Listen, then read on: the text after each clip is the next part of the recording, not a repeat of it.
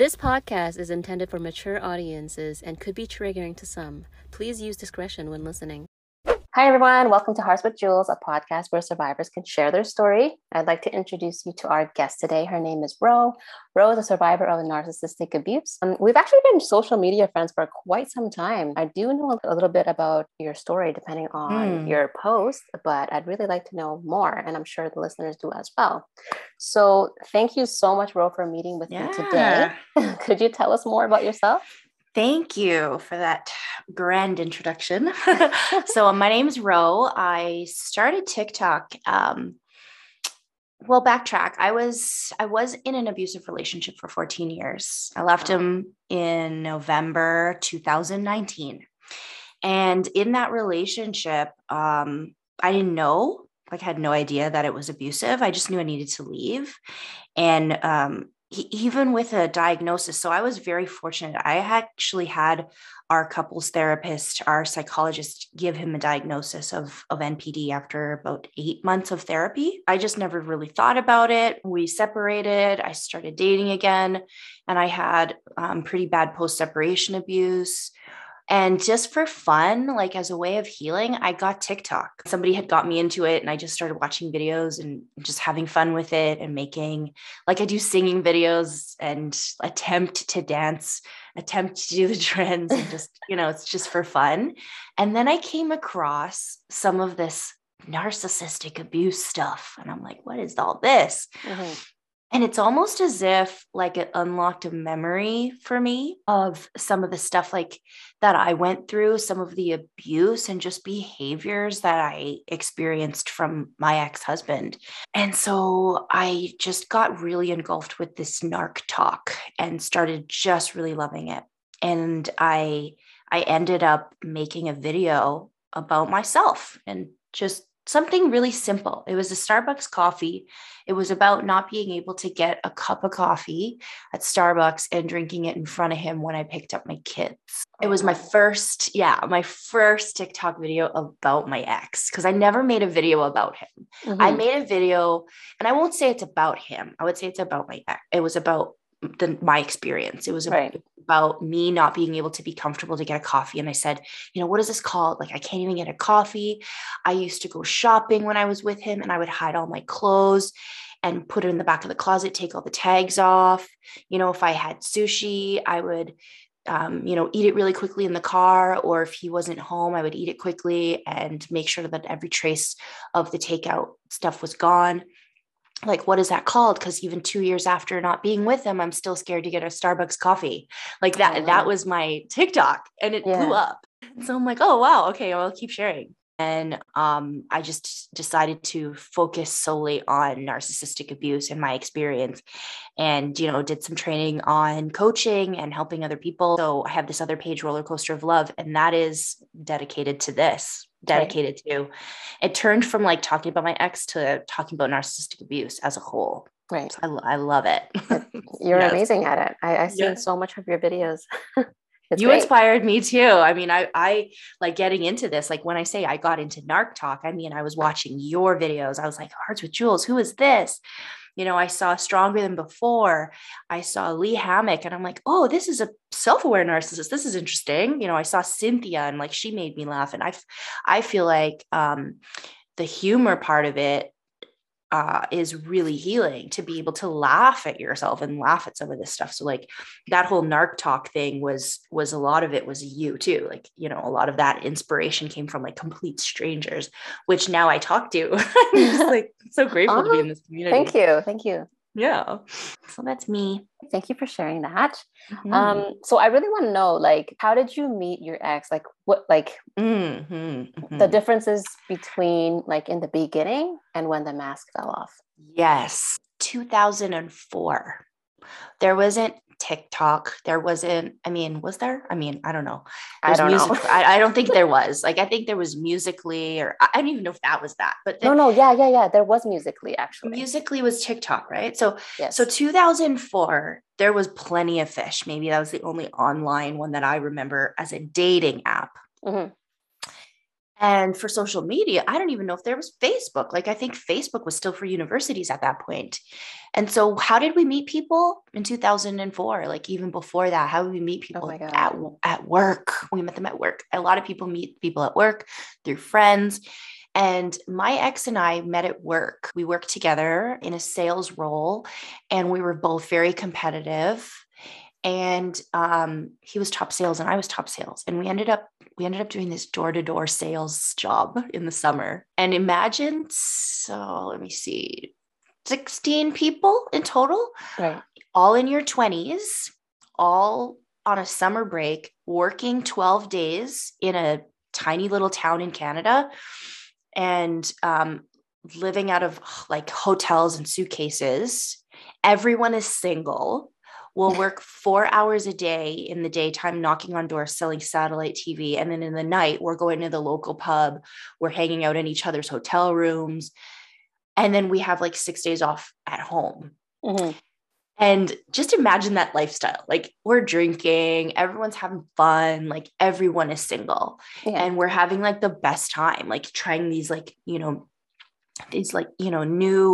new restaurants, and like going to all these new towns and meeting all these new people. And everyone's like, our hormones are all flying off the hook. So you know what I mean? Like, we're all single, and that's how we met in this like really kind of crazy, intense environment. And there was a lot of romance going on within a lot of people. Like, if you can imagine 16 people with raging hormones, like we all met, and we're all like on a high from like lots of sales and making all this money, and then like funny stories, meeting people in these tiny towns. And he was a punk at first. Like, I remember thinking, who is this little punk? Like, he's 4 years younger than me.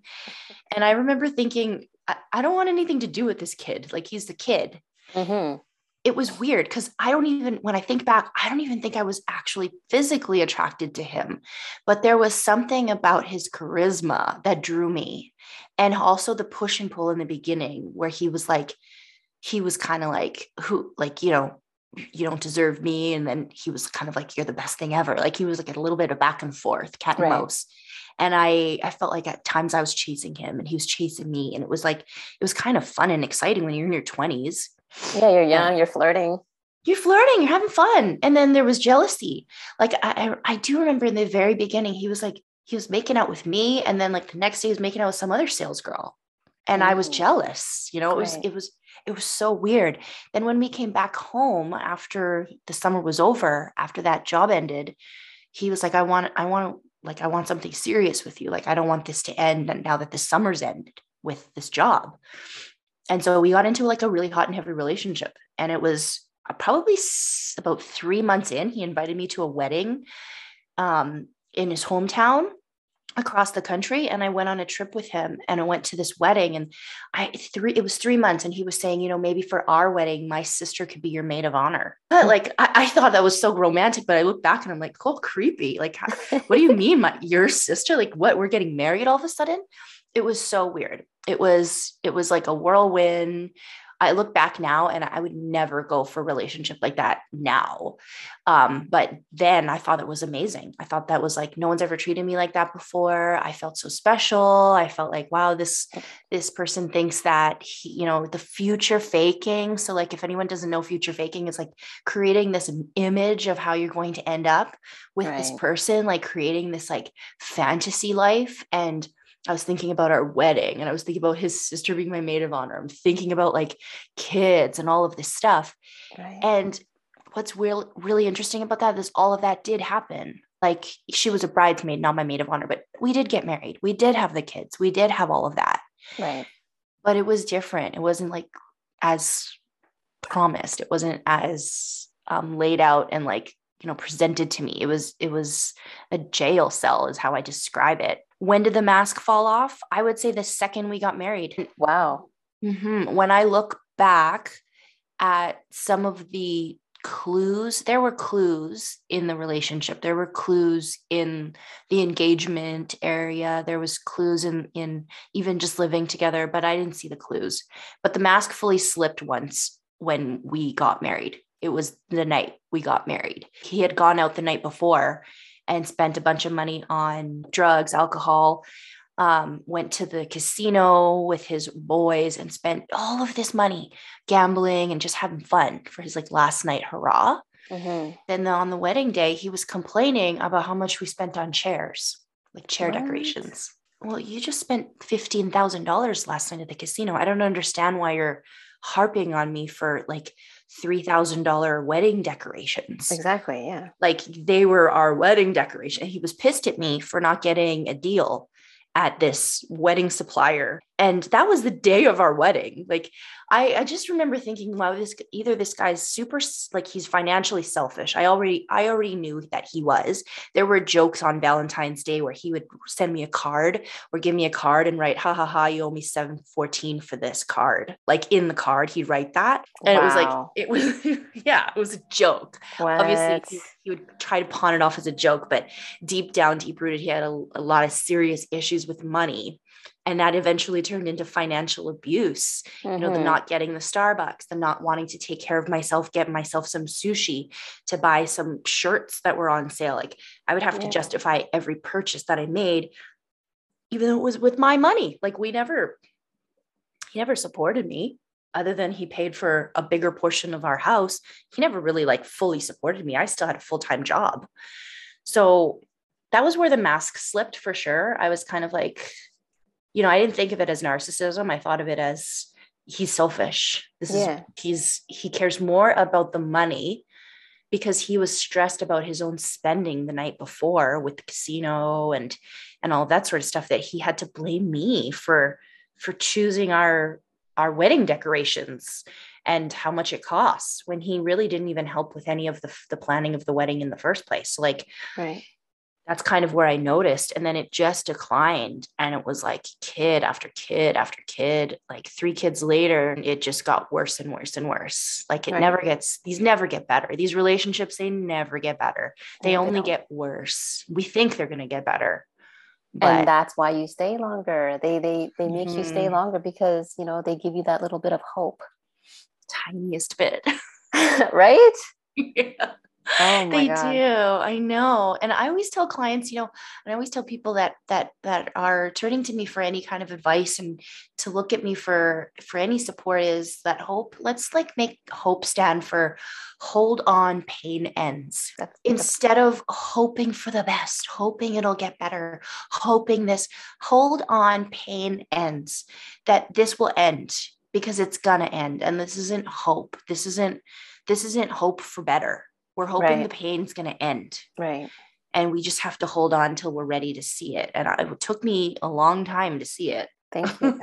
Thank you for sharing that. Yeah, thanks. So what did you do and how did you set yourself free?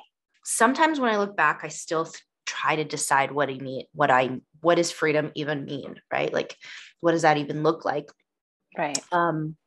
But I would say it took me about 3 years in the marriage to get out, to set myself fully free. Right. And I say free as in like leave him and be on my own, like not be married to him, right?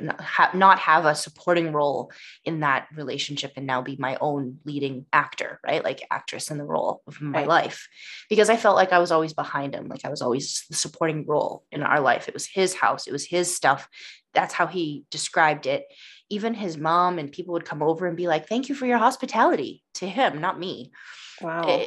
Nothing ever belonged to me. I didn't feel like my life even belonged to me. So freedom from him, cutting those ties of just actually being in my own place, my own, like making my own decisions, that would be my freedom. But that took me 3 years. And I remember threatening divorce a bunch of times in the marriage whenever we would get into a heated argument about, any of these things that really, when I look back, it was probably more just me trying to gain independence in my life, like trying to have my voice heard. Exactly. And it would be shut down every time. It would be like, no, you like, this is a family, like these decisions are our decisions. Like you need to talk to me first about that and this. And double standards. Always with the double standards. Like the rules never apply to them, even when they make them up. Oh my God. They're not. Right? And they change it whenever they want. Oh, they're changing it all the time and you don't even know it. You're like, when did the rules change? And I actually remember saying that to him. I remember being like, when did these rules, like, when did you change these rules? Like, I don't even know when I'm going to mess up with you. Like, I feel like I'm always messing up. I don't understand this. And he would gaslight me and be like, you have no idea how much power you have over this situation. Like, you have so much power here. Do you not see that? Why are you so blind to that? Right? Like, he would say stuff like that and it would mess with me because I'm like, that is so confusing. I don't know what any of that means. Like, I don't get that. But I would say 3 times I tried to leave him. 3 times I threatened divorce. And every single time it would be met with like some verbal violence. Like he would be like, he would say all of these awful things, yell at me and scream at me and in front of our kids. Wow. And then he would go off on these binges and come back and blame me for them, saying, well, if you didn't threaten divorce, I wouldn't have spent all this money at the casino. I wouldn't have done this. I wouldn't have done that. And, I would feel guilty. And so it would keep me in. The guilt would keep me in because I'm like, maybe I am messing this thing up. Maybe I need to stay for the family. Maybe I do need to work on these things. And then he wouldn't go out and spend all this money. Like, that is my fault, maybe. So I stayed for quite a bit. And then, we ended up going to couples counseling. So this is the weirdest thing because he kept saying that I had mental health issues, that I was mentally ill. That's what he kept saying. You're mentally ill. You need help. Like, no, he wanted me to believe that. He wanted me to believe that I was mentally ill because I was suffering a lot of anxiety in that relationship. And I was postpartum for so many years. Like after, like, I feel like I was either pregnant, breastfeeding, or newly postpartum for 6 whole years. I had back-to-back babies. Yeah, that's a lot. It is. Yeah. And my energy levels were so low and up and down. I was anxious. I'm diagnosed OCD. So I had a lot of triggers and a lot of OCD response from just having zero control over our relationship in my life, that I had to control every little bit of things around me with perfectionism. Mm-hmm. And he would blame a lot of his alcohol, like all of his things on alcoholism, all of his abuse on alcoholism, because he is an admitted addict. And he would go to AA a few times. And I would go to the other side of AA, which is Al-Anon, for the families of addiction and the people who suffer from the people that they love who have addictions. Right. And I would go there and I learned that I was mirroring him and that I was mirroring his alcoholic behaviors, and that the OCD came from a piece of controlling, like being controlled.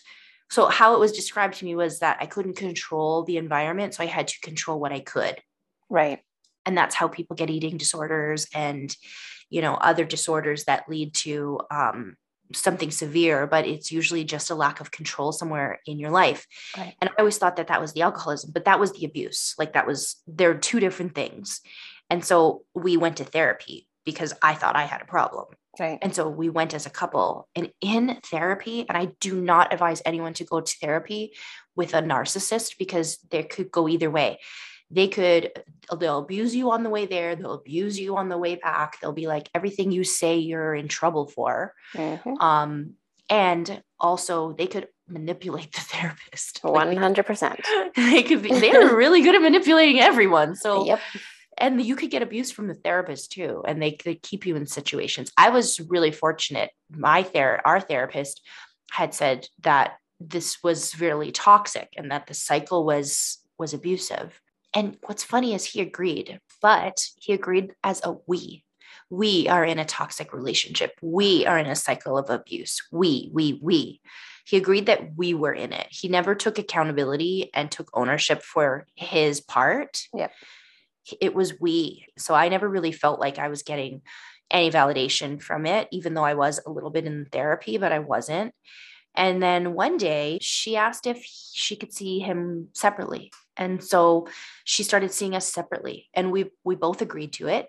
And she started seeing us separately. And she told me in our solo sessions that I was in an abusive relationship. I needed to have a plan of action because it sounds to me, this is how she said, it sounds to me like you have been wanting to get out for years.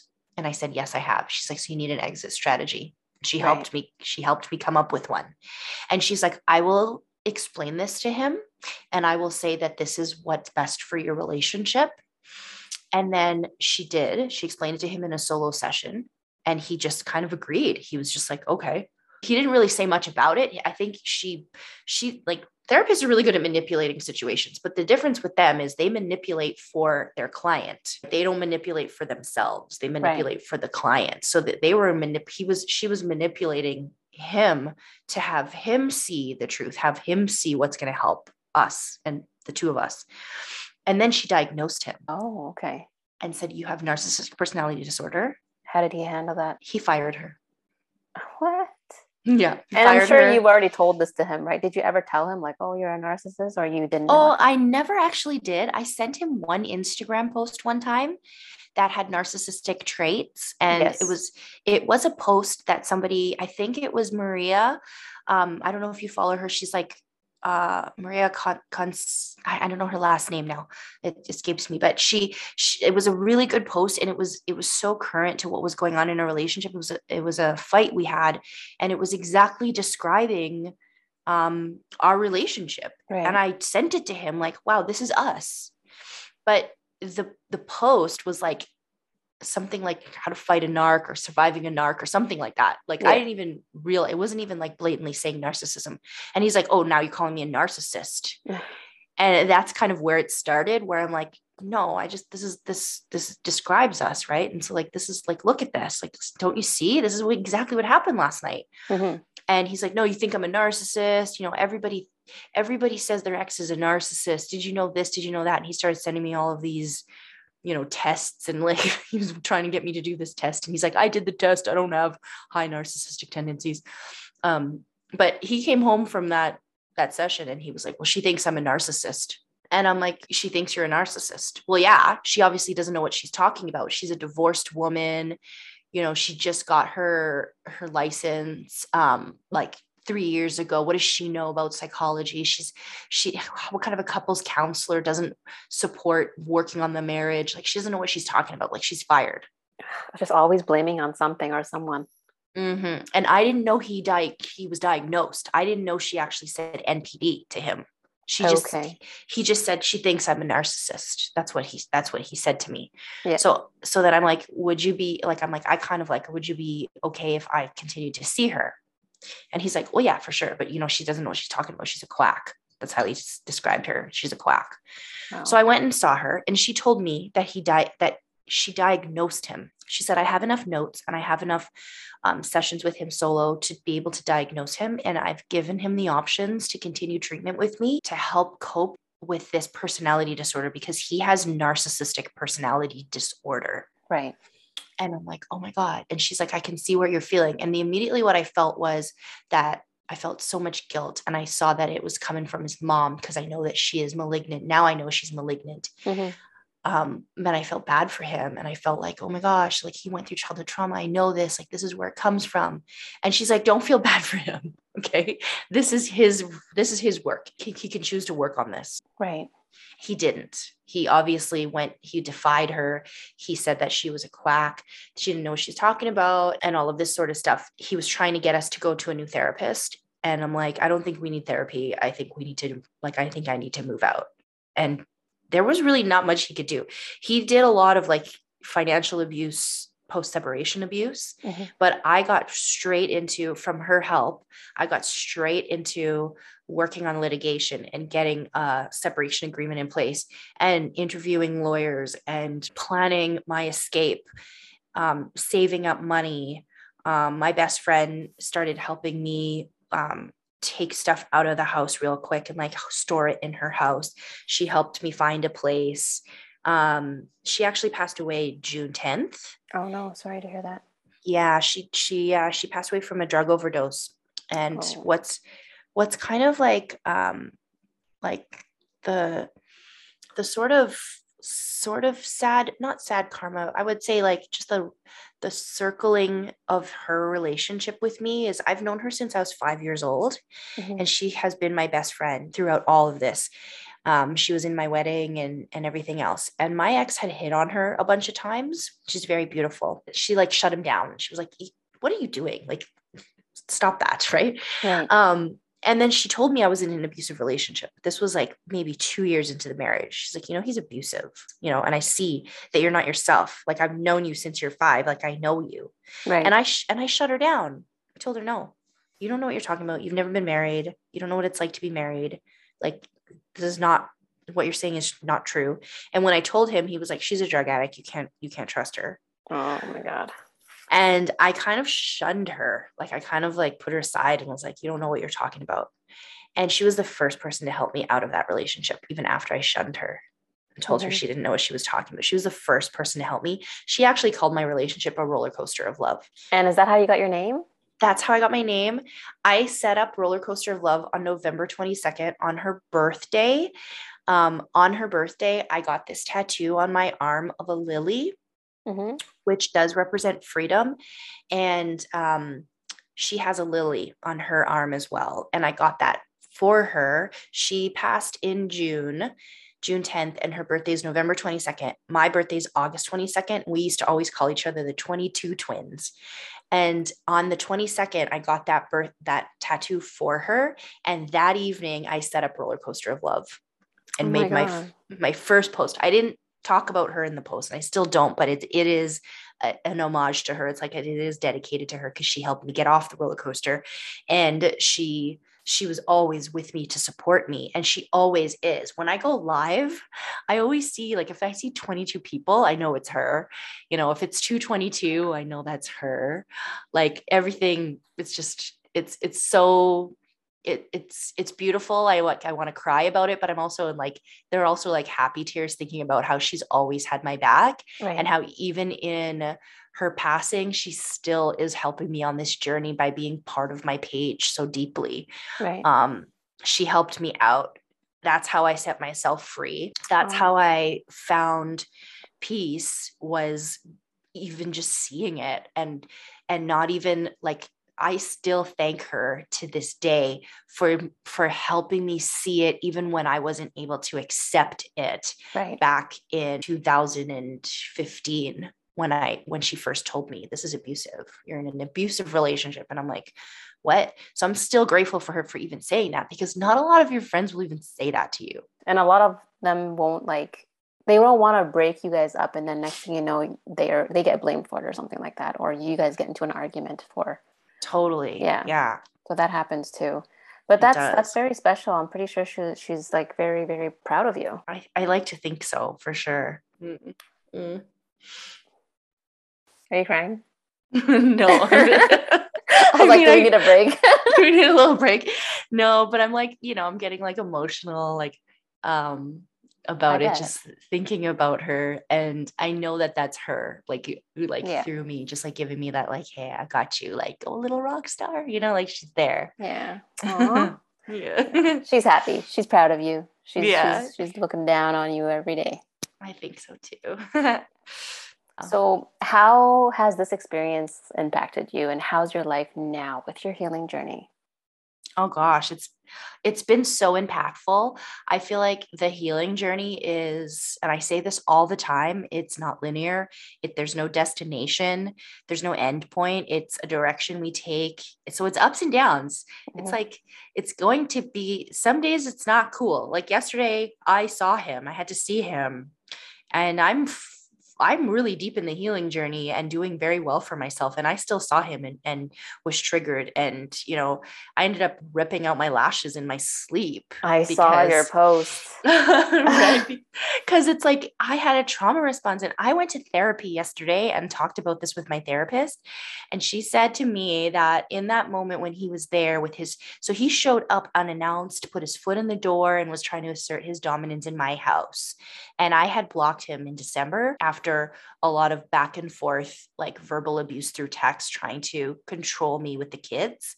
We have 3 kids together, so parallel parenting has never been fun. But as soon as I blocked him, went no contact, and started talking to just his nanny and his dad to organize pickups and drop-offs, and not him, it's been so healing and really healthy for me. Right.